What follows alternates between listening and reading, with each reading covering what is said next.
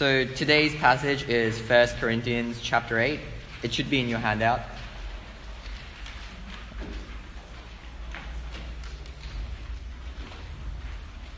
Okay. Now about food sacrificed to idols. We know that we all possess knowledge, but knowledge puffs up while love builds up.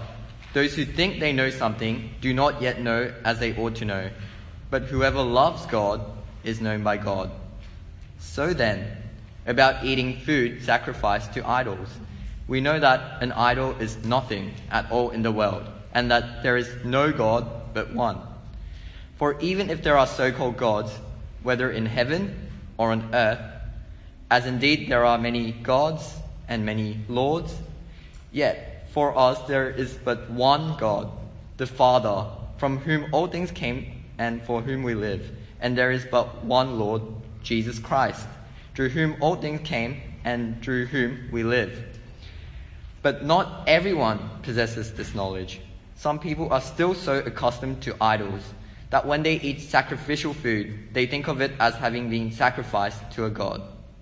And since their conscience is weak, it is defiled.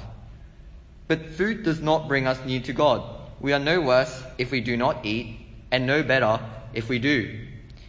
Be careful, however, that the exercise of your rights does not become a stumbling block to the weak.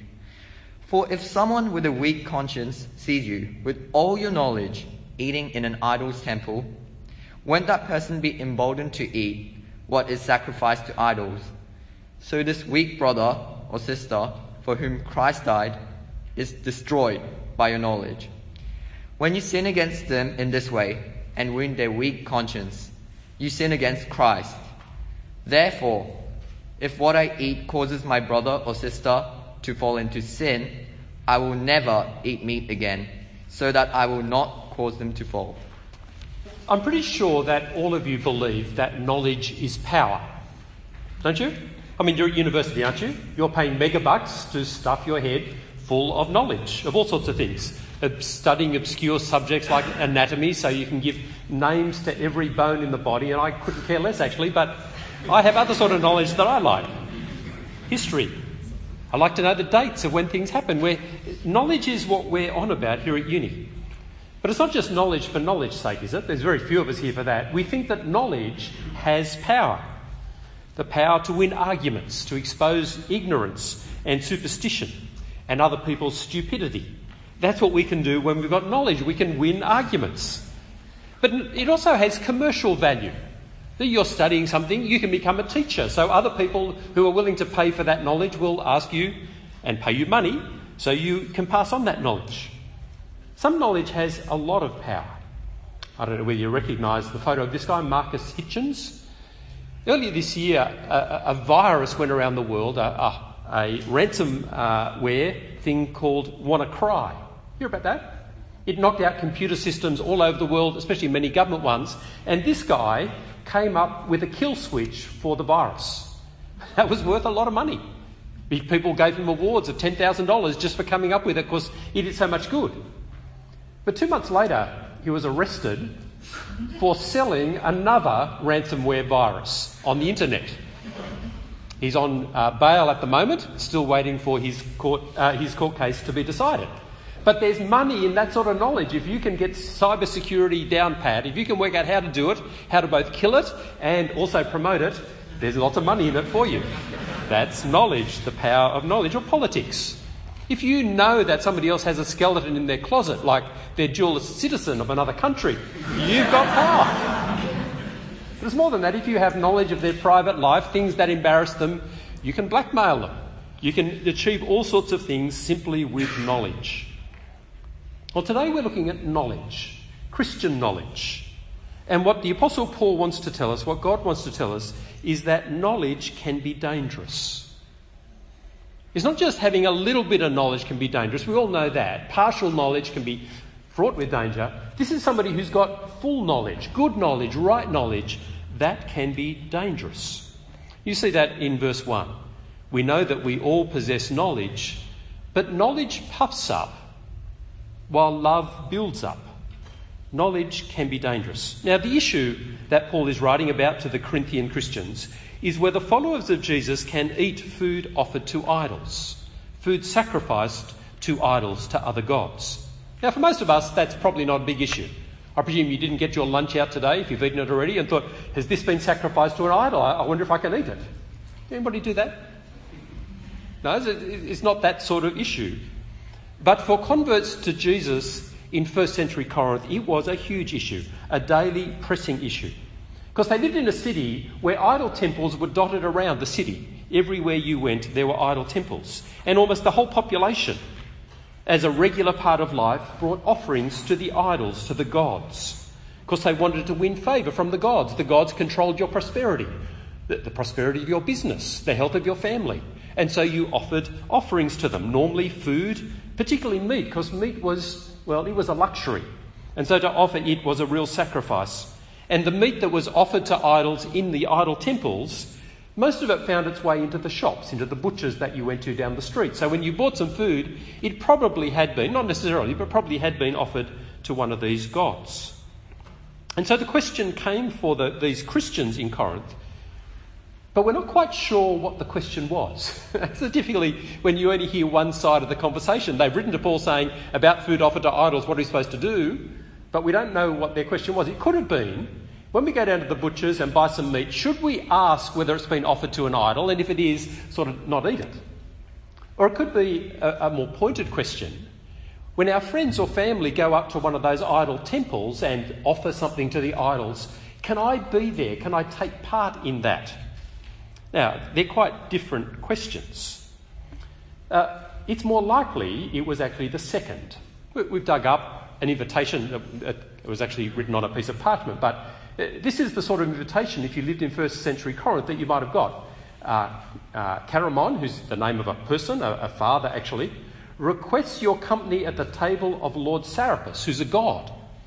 At the Seraphim, which is the temple to Serapis, tomorrow the 15th at 9 o'clock, that is, you're being invited to the birthday party of his daughter, but it's at the idol temple. Because that's where a lot of civic and social interaction happened. They were the restaurants of the day most of the time.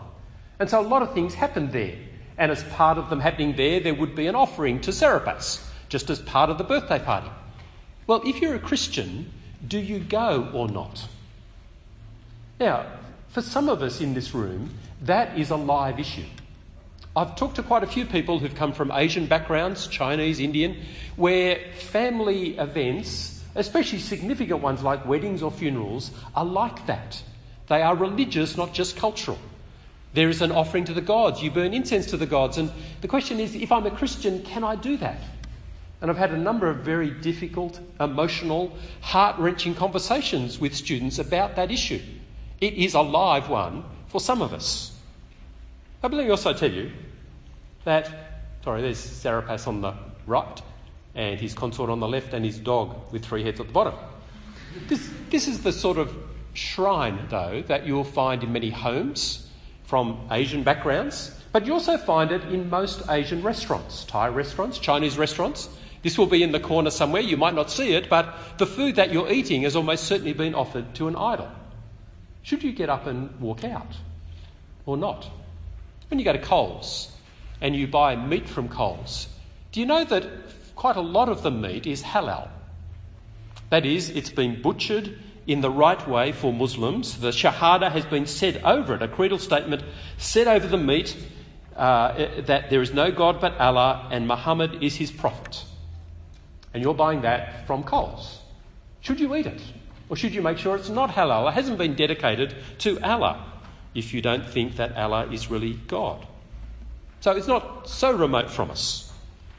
Well, Paul answers this issue, at least he begins to answer it in chapter 8, by saying that knowledge is central to the issue, the knowledge of the truth. So pick it up in verse 4. So then, about eating food sacrificed to idols, we know something. We know that an idol is nothing at all in all the world, and that there is no God but one. For even if there are many so-called gods, whether in heaven or on earth, as indeed many gods and many lords, yet for us there is but one God. He's saying we as Christians know something. You live in a city full of idols, of gods, of lords.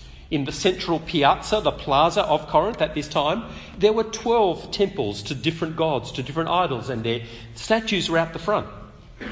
The pantheon of the Greek gods, Egyptian gods, Persian gods, and Roman emperors. And for most Christians in Corinth, they'd grown up believing in these gods, putting their hope in them. They'd lived in fear that if they offended one of these gods, or more of them, that the world would collapse around them, the sky would fall in. And so there's a constant round of paying off different gods and choosing your favourite god to make sure that they can look after you. But the Christian gospel came, and it was confronting and liberating at the same time. Because the gospel they heard from Paul was there aren't many gods. There's only one God. One true and living God who created everything. You get a picture, a sort of idea of what Paul might have said from what he says in Acts 17. The God who made the world and everything in it. It doesn't come from different places and different gods. There's one God who made everything, and therefore he's Lord of heaven and earth. And he doesn't live in temples. I mean, he created everything you made the temples out of. How could he live in a temple? And he's not served by human hands. He doesn't need food. He doesn't need our offerings. He doesn't need money. Because he himself gives us what we need. It's the other way round. And they'd heard this confronting message, and they'd believed it. There is one God. Verse 6. The Father, from whom all things came, and for whom we live. And there's one Lord, Jesus Christ, through whom all things came, and through whom we live. There's God, one God only. The Father, from whom all things come. He is the one who made us, and he alone is our destination. And there's one Lord, Jesus, through whom all things exist, including us. Now, do you notice there's a complex monotheism? There's only one God. He said that a few times. But that one God is Father and Messiah, while still being one God. And everything this one God does as Father and Messiah is all one work. Everything you see around you has been made by the Father through the Son, through the Messiah. And it's all for the Father and for the Messiah. Now, what you've got here is the raw materials that later Christians put together in the doctrine of the Trinity. Some people say Christianity made up the Trinity years later under Constantine in the 300s, but here's the raw material. You can't avoid what it's saying about monotheism being complex. It's there in a letter written in 55 AD, historically verifiable as 55 AD. Trinity isn't a later invention. It's just a way of putting together what was already there. But you might ask the question, what qualifies a God to be a God? And you can answer that two ways. You could say, well, anything that people worship is a God, isn't it? If I bow down and worship something, if I give it power, if I make a statue of it and see that the statue represents that God, that power, and I honour the statue and I make offerings to it, that makes it a God or a Lord, doesn't it? Well, sort of, yes. I could do that with my phone, couldn't I? And I could plug it in every night and make offerings to it, charge it up so it gives it power and live by it the next day. I obey everything it tells me to do. I could do that. But is that really a God? Does that qualify it to be a real God? And the answer of Christianity is no, it doesn't. The thing that qualifies a person to be a real God is that he's the creator of everything. That is a God that's real. That's a God that has real power, that is worthy to be worshipped and honoured and lived for. After all, he made me, and he made me for him. And if such a God is real, that created everything, then there are no other real gods, no other genuine gods. There might be things you call God, you might worship them as God, but they're not actually gods. They have no real power. Those statues are just statues. They're just marble. They're just bronze. And that knowledge, says Paul, is fundamentally liberating. It means you don't have to honour those other gods. They're just images. They're just idols. You can treat them like the birds treat them. You know how birds treat them, don't you? Or how the dogs treat them. Because there is no power, there is no God. And Paul thoroughly agrees. They have knowledge. They've got true knowledge. The universe is not full of gods all over the place, under every tree and on every mountain. No, there's only one God that truly qualifies as being God. Now, he's going to qualify this a little bit later in chapter 10 to say that behind idols are demons. And that's something we need to hold for them. That'll come up in a couple of weeks. But as he says in verse 4, an idol is nothing at all in the world. That's true. That's real knowledge. But how does that knowledge play out in real life? Because it can actually play out in two different ways. And that's part of the tension that's happening in the church in Corinth. How does this knowledge play out? See, one possibility is that if that's true, if idols are nothing, then just go for it. I can go and eat food dedicated to an idol because the idol's nothing. It's not a god. It's just a statue. That's all it is. It's just a piece of marble. I can go to the idol temple. And the idol temple is just bricks. That's all it is. There's nothing spiritual about it. There's nothing real about it. It's just bricks like my home is. It's nothing different. And I can even make a sacrifice to an idol because the idol's nothing. All I'm doing is saying stupid words over a piece of meat and it really makes no difference. So just go for it. But others in Corinth are thinking something different. They're saying, well, if idols are nothing, then don't you dare go to the idol temple. Because we've come to know that what we used to believe, the allegiance we used to have, was abandoning, suppressing the truth about the living God and replacing it with idols, created things. And I've come to understand that that was evil, that was sinful. I shouldn't have been doing that. It was offensive to God and it was made up. It was make-believe world. And I've been rescued from that. This is the sort of thing this is how Paul describes the Thessalonians. You turn to God from idols to serve the living and true God and to wait for his Son from heaven, whom he raised from the dead, Jesus who delivers us from coming wrath. Do you see what he's saying? To become a Christian is to turn from the idols, to see that was wrong as well as stupid, and embrace the true and living God.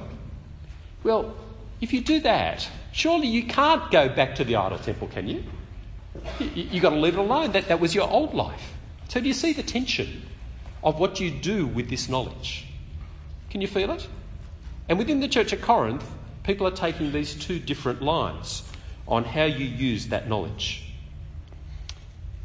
Paul takes 3 chapters to deal with it. We're looking only at chapter 8 today. The next 2 weeks we'll look at 9 and 10. So you need to come back for those and see the whole picture. But he begins with a gentle redirect. He says to those who want to go for it, even if you're right, I want to stop you in your tracks. Now, he's going to come back and actually say they're not right. But even if you are right, knowledge is not all that you think it is. I want to introduce you to a different way of thinking. And back in verses 1 to 3, he's laid some of that foundation about knowledge and love. Knowledge puffs up, he says, while love builds up. He's not against knowledge. Back in chapter 6, you were with us then, he keeps saying, don't you know? Don't you know your body's for the Lord, not for sexual immorality? Knowledge is really important, but it's not the be-all and end-all. Knowledge is power, and power can be dangerous, especially knowledge without love. It just puffs people up with pride. It makes them arrogant.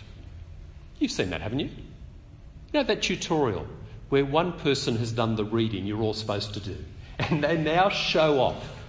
And their aim isn't to teach you something. Their aim is to make you feel terrible that you haven't done the reading. It's always someone else, isn't it? It's never you. It's always someone else, and it just puffs them up.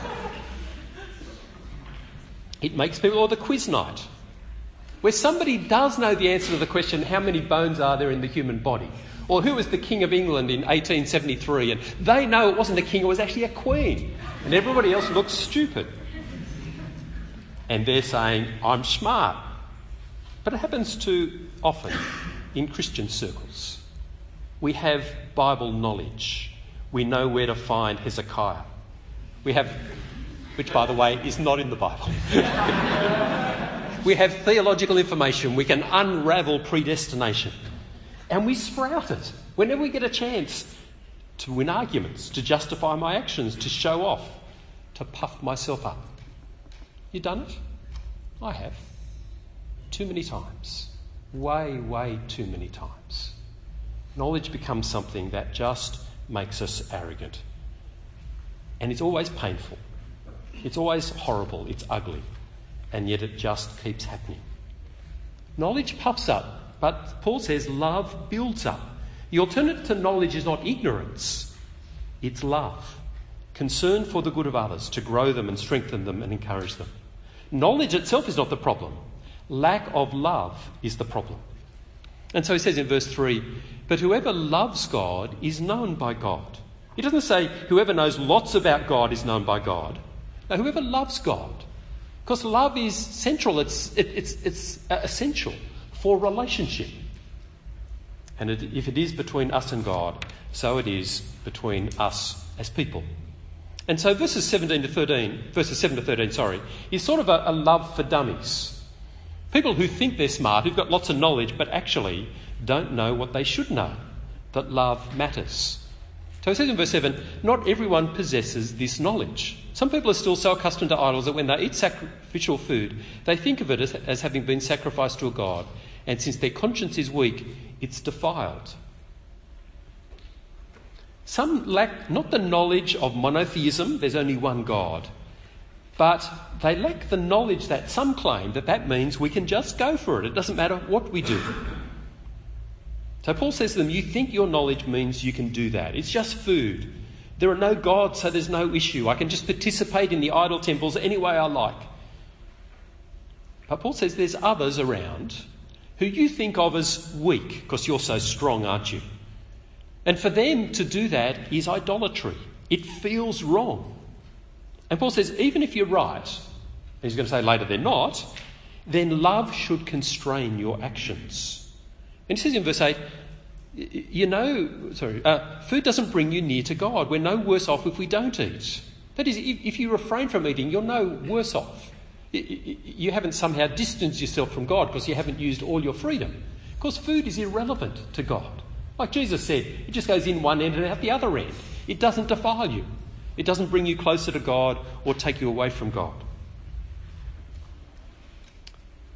But he says to those who think they're strong, verse 10, if someone with a weak conscience sees you, with all your knowledge, eating in an idol's temple, won't that person be emboldened to eat what's sacrificed to idols? He asks them to imagine. Here they are, they're enjoying their freedom that they've got from their knowledge. But another Christian for whom idolatry is wrong sees you. And because they see you there, and you can imagine this country, they say, well, if he can do it, I can do it.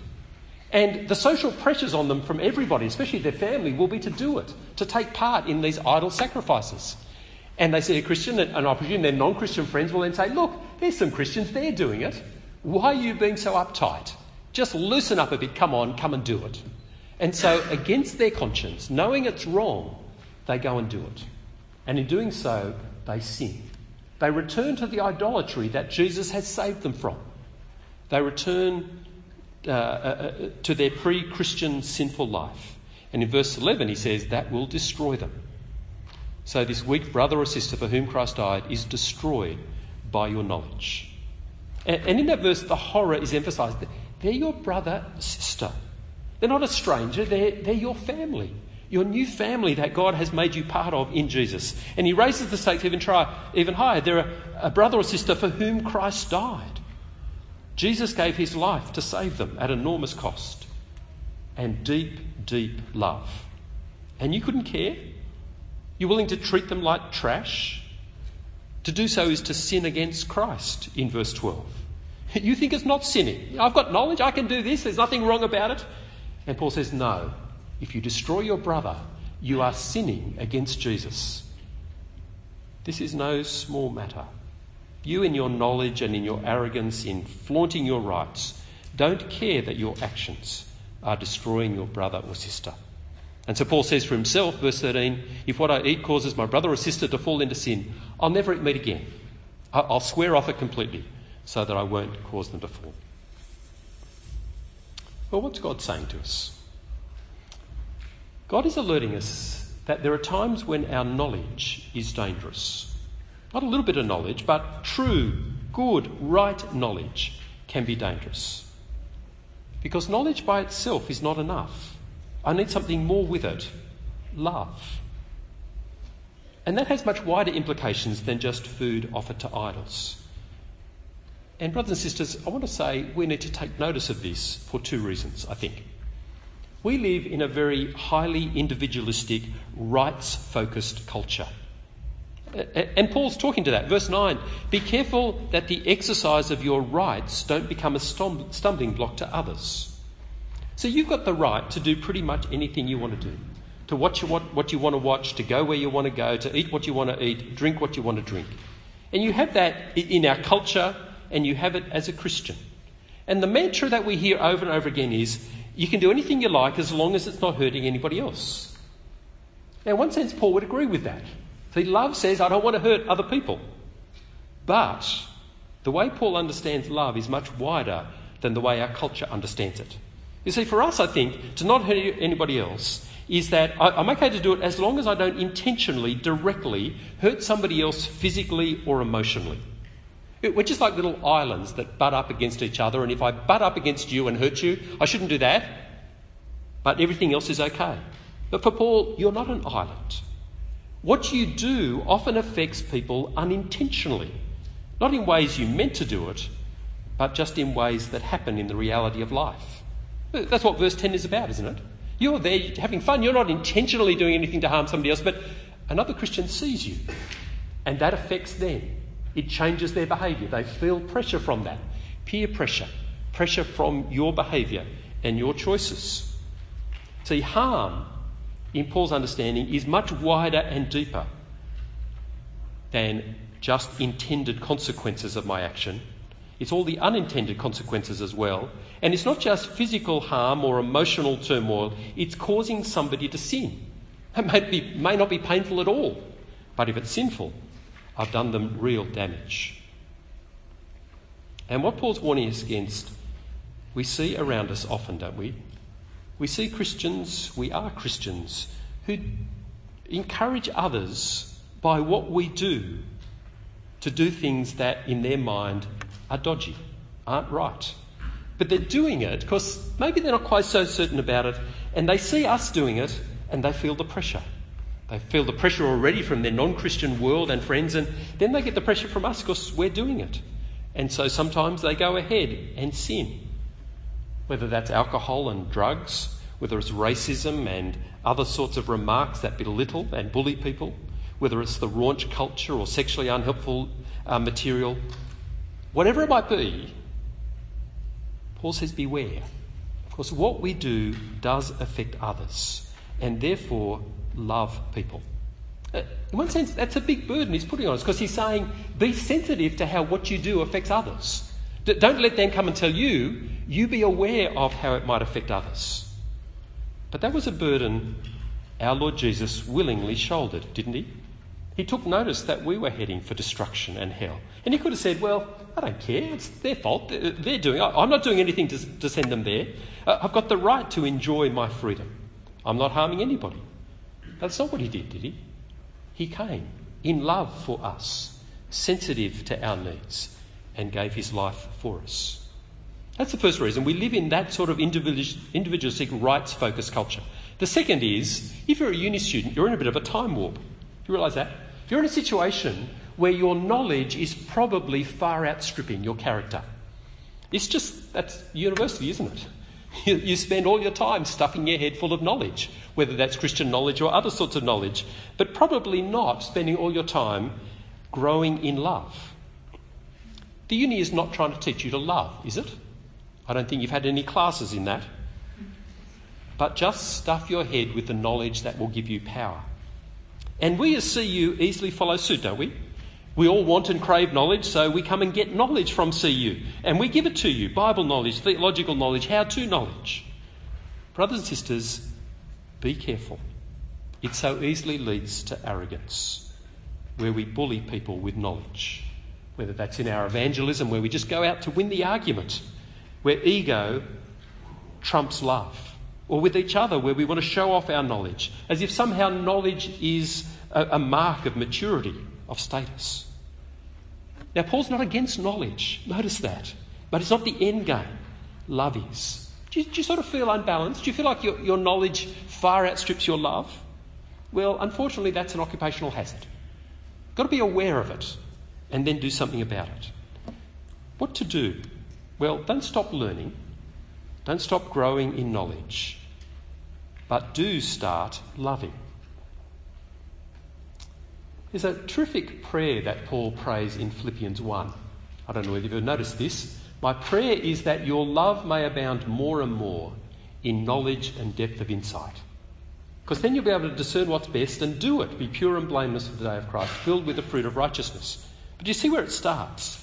It starts with knowledge and love. Because love without knowledge is just sort of mushy sentimentality, isn't it? I feel nice towards you, but I haven't got a clue what to do that will help you. Knowledge without love breeds arrogance, as we've seen. What Paul prays for us, what I pray for myself, and I hope you pray for yourself, is that we would have love abounding in knowledge and depth of insight. That's what we need, isn't it? That's what God would have us be and be like. 1 minute. Any questions you want to ask? Comments you want to make?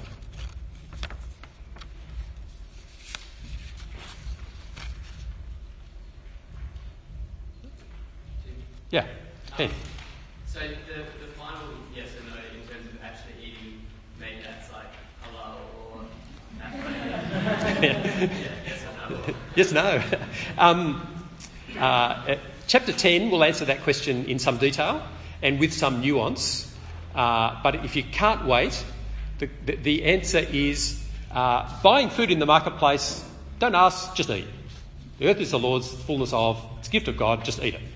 But taking part in the actual idolatry, sacrificing to idols, don't.